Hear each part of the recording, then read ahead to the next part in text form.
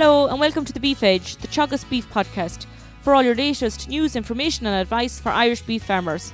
I'm Catherine Egan, and on this episode I'm joined by Sligo Suckler farmer Trevor Boland, who was awarded the Beef Grassland Farmer of the Year award in 2019. But first, I asked Trevor how he got involved in farming. Well, I suppose my father was always farming there on a part-time basis, and I was always around the farm, always doing something. And then we formed a partnership in 2011, and the partnership is still running. I think the partnership between the older generation and newer generation is a good way to do a generational transfer from one generation to another. And in terms of beef system, what system are you operating? So I'm running a herd of suckler cows, a mix of Limousin, Salaire, and an odd Charlie in it. I calve in the August to October time of the year. The bulls are sold at 11 to 12 months to a beef finisher. And the heifers I keep on for breeding myself, or they're sold as 2-year-olds for breeding. And along with some bought-in heifers, I buy in some beef heifers during the year as well. And what is the plan for the beef heifers that you buy in? Well, I buy in a type of mainly Angus and Limousin type beef heifer that will finish easily off grass in the autumn. So I buy them early in the year, and I've probably 99% of them bought at this stage. They'll go to grass shortly, and hopefully I'll have the majority of them gone by next October, November, before they have to be housed for the second winter. Talk me through your career and completing the Green Cert. Well, I suppose I'm working in Sligo town, which is half an hour away from the farm at home. I did the Green Cert in 2011 and 2012, completed it in 2012. And I suppose the big advantage from the Green Cert was the people I was put in contact with on it, the advisors or other farmers. It's a great way of getting good advice by doing the Green Cert. I'd recommend anyone to do it. And then you have the additional young farmer top-up that comes with a young trained farmer. You have the reduced stamp duty, and you have the increased CHAMS grant. And there's probably an expectation that there'll be more requirement for farmers to have some sort of agricultural qualification for schemes going forward under the next cap. Following on, how do you manage working off-farm? Well, I suppose like any farmer, you spend as much time farming as possible.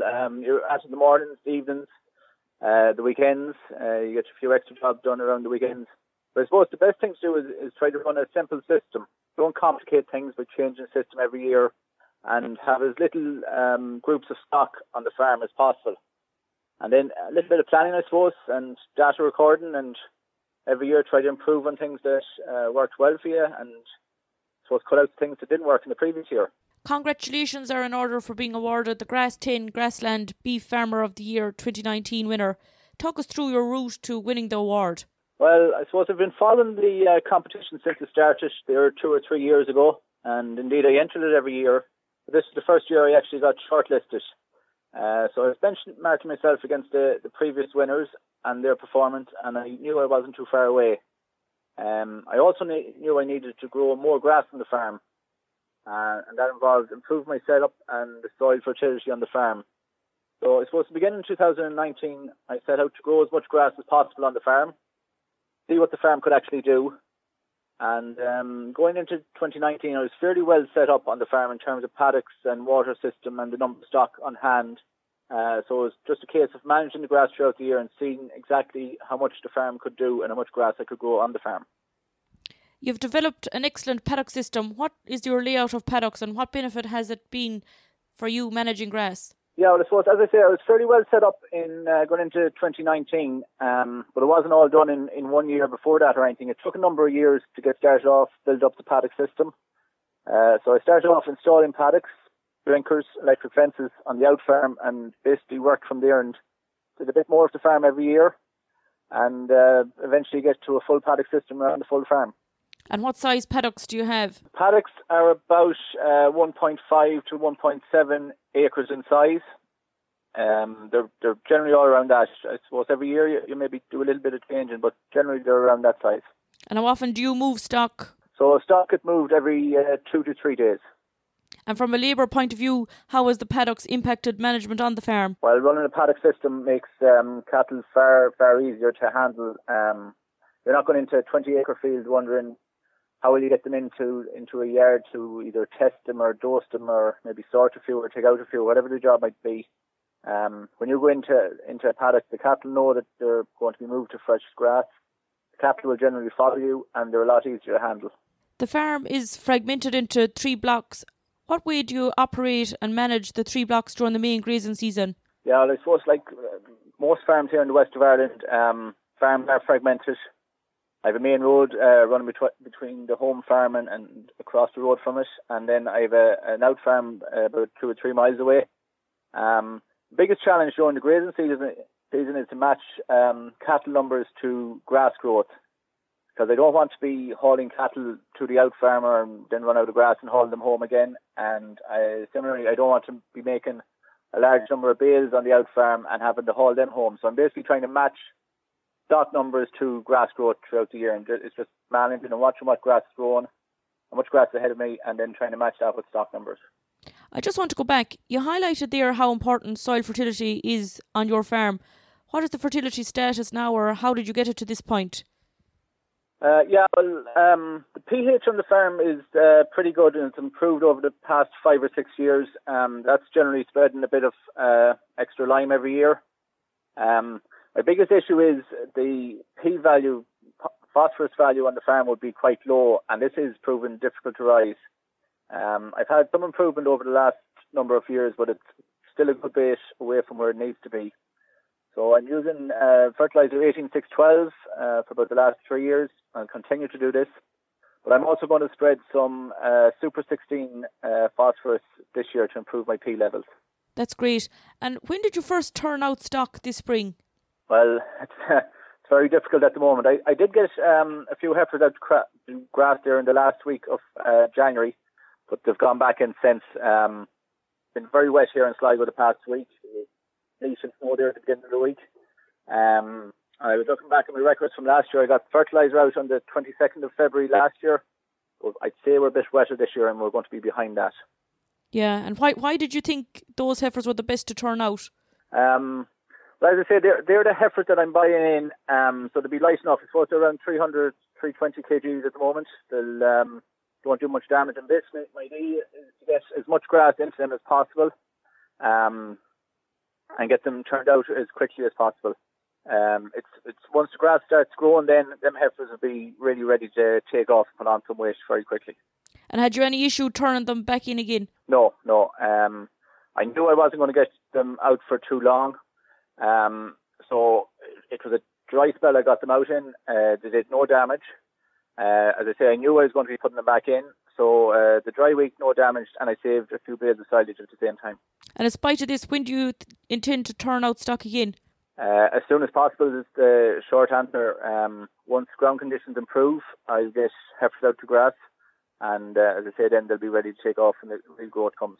And which paddock did you target turn out to graze first, or which paddock will you turn out to graze next? Well, I'm grazing paddocks around the shed, really, and they'd be generally the silage ground. So the heifers will go in and try to get them cleaned off, and then hopefully I'll get a bit of slurry out when things dry up slightly. So briefly, tell me, what is your spring grazing plan for the farm for 2020? Well, after, hopefully, as I say, get the heifers out, get the silage ground grazed off, and then the next group I'll be looking to get out will be some cows, maybe with bull calves. Some of these calves could even be weaned, the strongest ones could be weaned coming out of the shed. And then as time goes on and things dry up and grass growth starts taking off, I'll get stock out as the grass grows and match my stock to the amount of grass that's growing. And what targets would you be setting for the farm?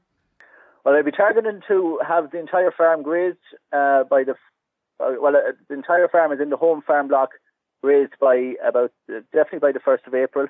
I'll have slurry put out, all my slurry put out at that stage, and I'll have fertilised the silage ground. Well, hopefully I'll have fertilised the whole farm with about half a bag of urea at that stage, and I'll hopefully then put out my fertiliser on the silage ground so I can get good early silage cut maybe in mid-May or that.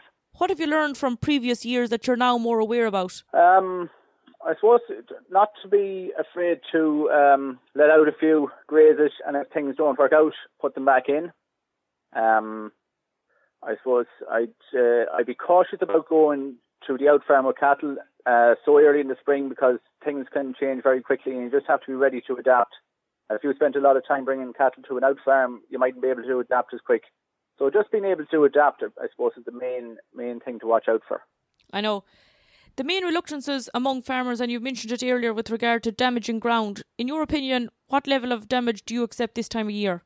Well, yeah, I suppose they're right to be careful. The way I look at it is, if cattle go out and do damage ground over one night, I wouldn't worry about it. But I would try to make sure that they don't damage it second night, because you could do real damage then if you do it a second night. So if to go out and over one night comes a really bad night and you see the ground a bit damaged, I just move them off the paddock, and in a week's time, you'd be surprised that paddock will have turned around and will be green again.